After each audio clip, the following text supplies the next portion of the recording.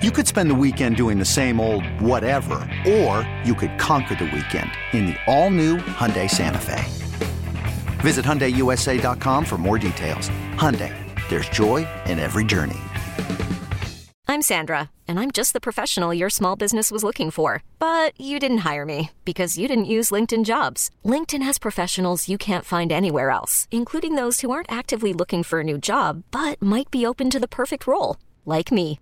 In a given month, over 70% of LinkedIn users don't visit other leading job sites. So if you're not looking on LinkedIn, you'll miss out on great candidates like Sandra. Start hiring professionals like a professional. Post your free job on linkedin.com/recommend today. Welcome back to Grant and Danny on 106.7 The Fan. We welcome in our Richmond audience for the first time today. We're taking you up to 6 in Richmond, and we are on until 6:30 on 106.7, the flagship all over D.C. and the DMV. It is time, as I promised, to scout the opponent. Let's learn about the Cleveland Browns. And to help us do that, Nick Wilson, who does what I do. He is the afternoon drive host on 92.3 The Fan in Cleveland. Nick, great to talk to you again, brother. What are the Browns? Bad. They're a team of really great individual talents, but it's an organization that is not a good organization, and for whatever reason, they never came together this year, and all I've heard all year, Grant, is excuses. Not reasons, not valid reasons, but excuses, and to say that they are a disappointment at 6-9 would be a massive understatement, because they're not 6-9 because Jacoby Brissett started 11 games.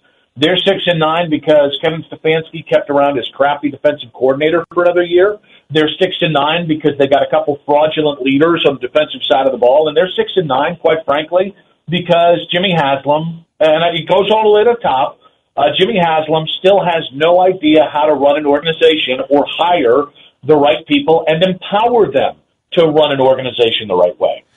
Oh, that sounds so familiar. I mean, that is just the book that we have been reading here. We may have even written that book, I'm not sure. But I always like talking to hosts like yourself who does what we do. You're the afternoon drive host in Cleveland, but Browns media, because it's one of the few fan bases, it's one of the few media corps that can relate to the nonsense that we have mostly dealt with here without break for about 25 years with Dan Snyder.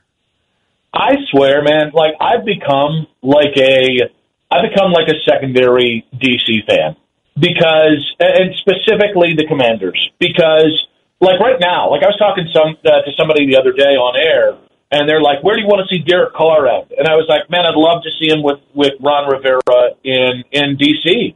I think he'd be the best quarterback Ron has had." And I was like, and I think Ron and the adults in Washington deserve that. And they like scoffed and they made Dan Snyder jokes. And like, I don't think you understand. Ron and the team that you guys have in place right now, the power structure, they're actually somewhat succeeding, if we can call it that, in spite of Dan Snyder. I don't know that there's a greater leadership job being done, that they aren't a one-win team every single year with that jabroni they got atop the mast in D.C. for at least a couple more weeks longer. It is. It's absolutely incredible. We're getting some insight on the Browns from Nick Wilson, who joins us here in G&D. We always like catching up with him when we can. All right, so let's get into the Deshaun Watson situation, and we'll extrapolate it out to some other areas. But let's start at the head of the snake here. So has the fan base taken to him? Have they warmed to him? Is there a faction of people that are still mad that he exists as a Brown? Like, where are we with that? Yeah, I think, and some of this is the wake of the Baker Mayfield mess that the Browns left themselves and how they moved on from him and how they treated Baker.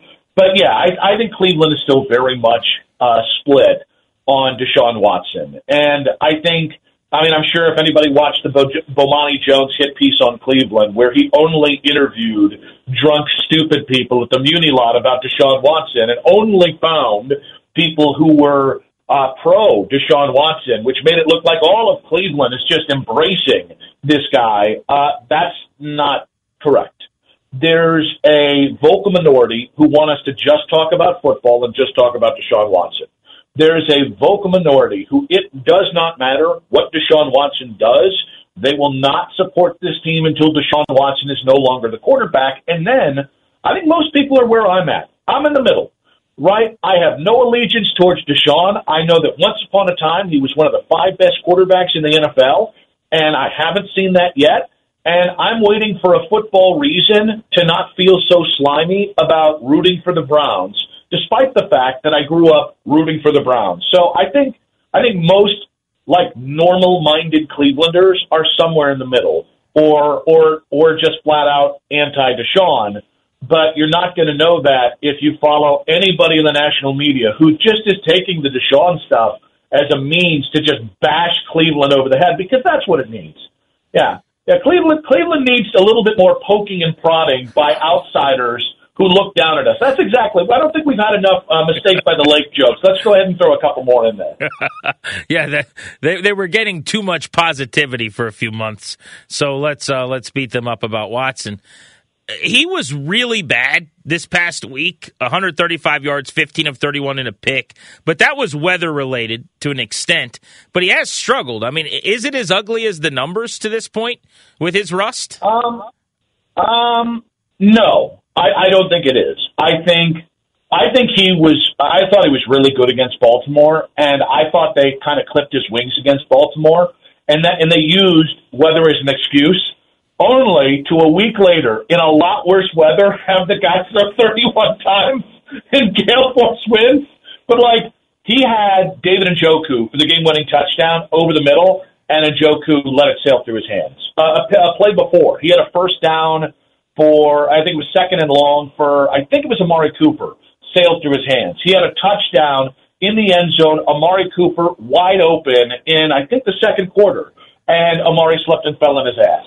So I think his numbers against Washington were a little bit decimated by 3 or 4 really god-awful drops. That being said, he's been bad, and he was unplayable against Houston. I mean, just we're talking Deshaun Kaiser bad, not Deshaun Watson bad. And then he came out against Cincy, and you could see progression. He still wasn't enough to win that game, but there was progression. The last 2 games, I think there has been progression. You just haven't seen it in the box score. And so I think people are starting to get a little bit concerned here. As a matter of fact, we're going to be talking today about would you do the Deshaun deal all over again? If the same circumstances present itself, if you could null and void this deal, would you do it? And I think a lot of people are leaning towards that if he doesn't do something in the next 2 games, man, it's going to put a lot of pressure on 2023 that dude goes out there and from week 1 from the rip looks like a franchise quarterback. Because the longer you put it off, the more tension there's going to be in Cleveland about Deshaun. Oh, no doubt. He's Nick Wilson. I'm Grant Paulson. You're listening to The Fan. Yeah, look, the contract they gave him, Nick, unprecedented in scope, fully guaranteed, not to mention the compensation in the deal that you gave up to acquire him. If he doesn't play really well, it's a disaster of epic proportions, the likes of which we really haven't seen. I'm not ready to go there yet. I expected rust. I thought that maybe the end of this season would be about positioning him to be better next year, almost like someone coming back from an injury. And so I'm kind of waiting until next September before I make any major judgments. How about the offensive line? I wonder about them because, you know this, Washington's got as good a defensive front as there is. Chase Young is back, played pretty well last week in his first game back. But Montez Sweat's an alternate for the Pro Bowl at the other end. Their 2 defensive tackles are the best inside tandem in the league, and Allen and Payne. Allen and Payne both playing at all-pro type levels. Is this a line that can be had from a pass rushing standpoint? Yes. The Browns have a couple guys who everybody knows are ass kickers and name takers. Jack Conklin, Wyatt Teller, Joe Bitonio. Those 3 guys are bad men. The problem is the right side of their line, Conklin and Teller have been hurt this year, and they've been playing through injury here down the stretch. So, you add to it Ethan Posick up the middle, who was a cast-off from Seattle. He's been pretty good. Jedrick Wills has been a complete disappointment, the former 10th pick in the draft. He might not even play. James Hudson, the former 4th-rounder out of Cincinnati, might actually suit up at left tackle. But my big problem with the Browns' offensive line is they've had some stretches where they've played good football, but they've never, the 2 years prior. And last year, they had some issues. J.C. Treader was banged up, kind of the end of his career, all this kind of stuff. Anyways, those first 2 years of Kevin Stefanski with Bill Callahan, a guy you guys know well, they were ass kickers and name takers. They might not win on the block, but you're going to feel some pain and you're going to feel sorry that you dared make a play on that offensive line. This year, because of those injuries, because Teller and Conklin are a step behind, they just feel a lot more finesse. And that finesse, I look at Payne and I look at all the beasts you guys have, and I think as long as Washington plays physical up front, I think it's going to be easier to shut down Nick Chubb because it's been pretty rough over the last 6 weeks. He's not been himself, and a lot of that starts with the O-line. And so I feel like this is going to be a game where Deshaun Watson's going to have to move around a lot, and it feels like this game, it might come down to a Deshaun Watson versus Carson Wentz sling-off here, because I think your defensive line should, if recent play or any indication, you should have your way with this Browns defensive line because they don't do well against physical defensive fronts. So I'm interested in what you just said about Chubb. Last couple of weeks, he's had 92 and 99 yards, which for him, is not something to write home about. He's been sub 5 yards per carry, dating all the way back to week 10, and the average is almost 5 for the season. So what are you seeing? Because there's a 19-yard game in here against Buffalo. There's a 60-yard game against the Dolphins. You're right, 14 for 34 against the Bengals. What's going on? Well, part of this is you've got a head coach. No, you've got an organization who just wants to throw the friggin' ball. It's just who they are. And it doesn't matter that they have a generational running back behind them. It doesn't matter, right? Even with Jacoby Brissett. You went out against the Bills, and with Jacoby Brissett as your quarterback, you were just like, what we should do? We should throw the ball 35 times here in Buffalo, in inclement weather. Let's go ahead and do that. And so some of this is an organization that wants to win the way it wants to win. The Browns would rather lose their way than win anything other than their way. And their process is more important. And so I think, you get a big back like Nick Chubb. He just needs consistent touches. And he needs consistent looks, and he just feed the man. And not only have they not fed him, they haven't fed Kareem Hunt consistently the last 7 weeks. And they would say, well, we're playing from behind. And that also is partly true. It's not the whole reason. They are just, I think you've got an organization that is a little bit in desperation mode, and they forgot what got them here, right? What's the best cure for a quarterback that's got a lot of talent but that's struggling? Run the damn ball. What's the best cure for having having a backup quarterback on the field? Run your elite running back, and by the way, his elite backup. And the Browns haven't done that, and a lot of it is this organization and their pride in their convoluted process. 92.3 The Fan, Afternoon Drive.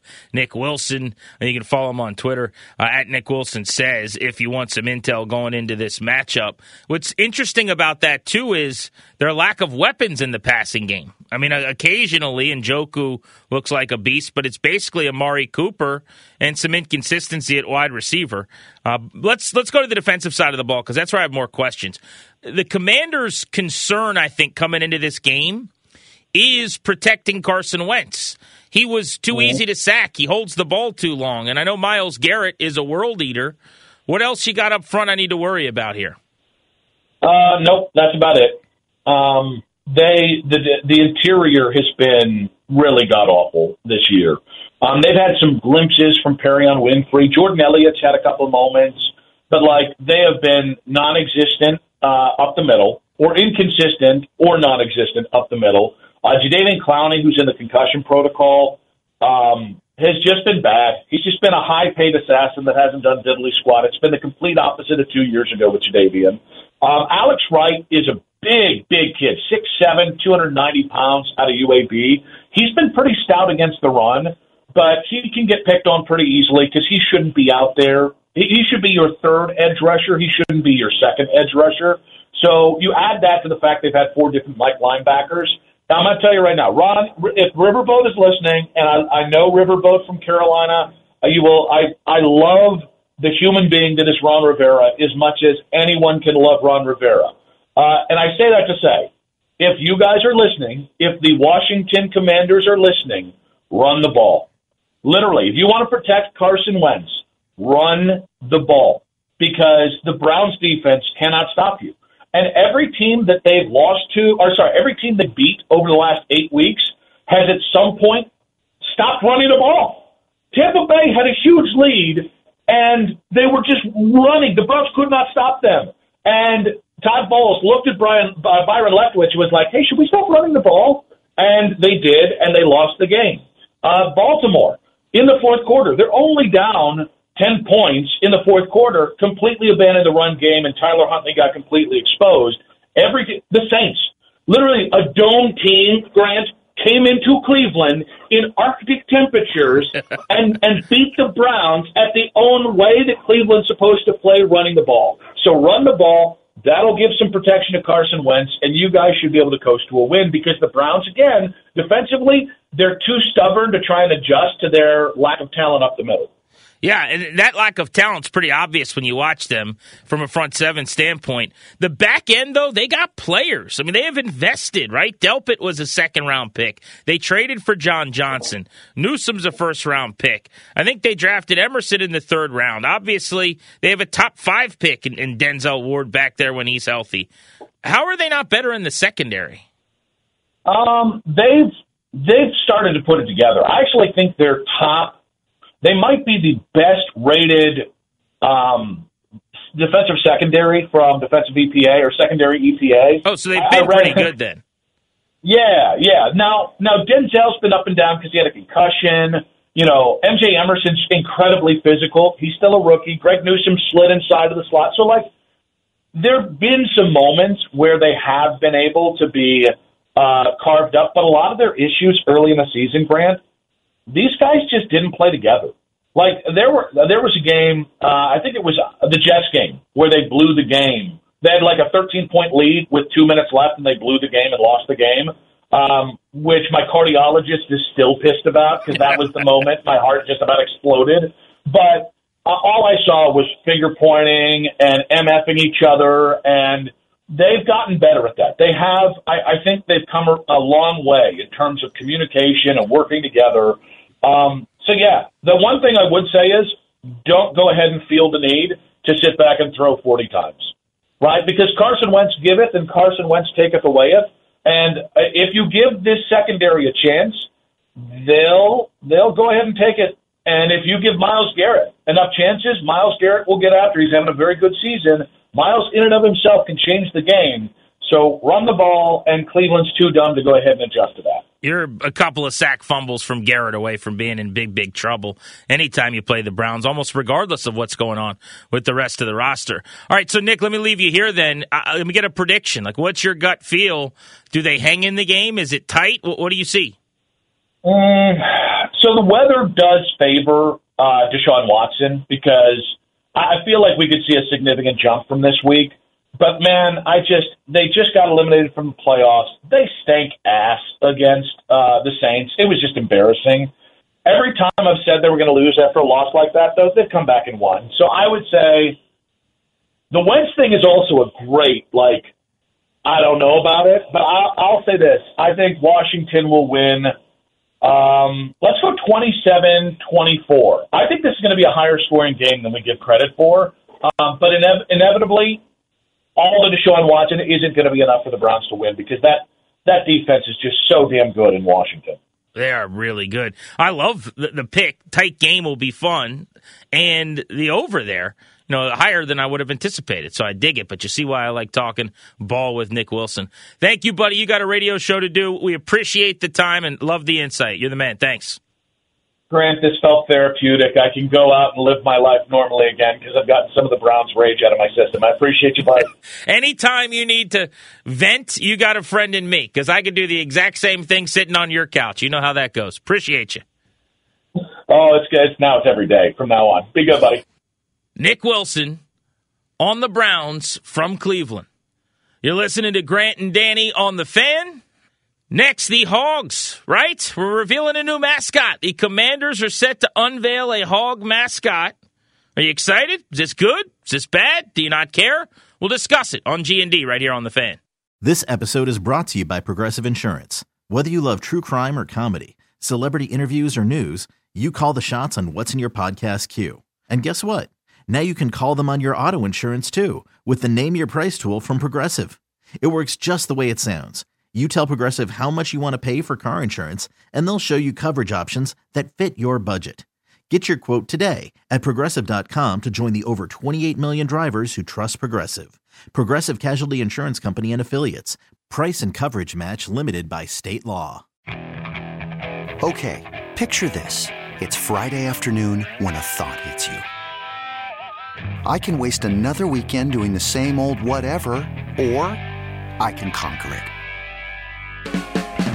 I can hop into my all-new Hyundai Santa Fe and hit the road. Any road. The steeper, the better. Because my all-new Santa Fe is available with H-Track all-wheel drive, so I can hit the trail without a worry in the world. Heck, with 3 rows and best-in-class rear cargo space, I can pack the whole family in with all our gear. We've got available dual wireless charging for our phones, so we'll never lose touch with civilization, and we won't lose touch with the primordial power of Mother Earth. So which is it? Waste the weekend or do something a little more epic? And conquer it in the all-new Hyundai Santa Fe.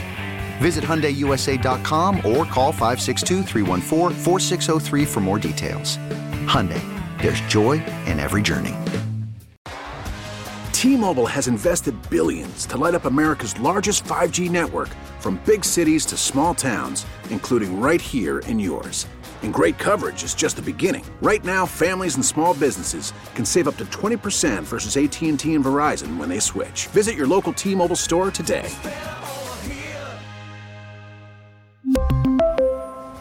Plan savings with 3 lines of T-Mobile Essentials versus comparable available plans. Plan features and taxes and fees may vary.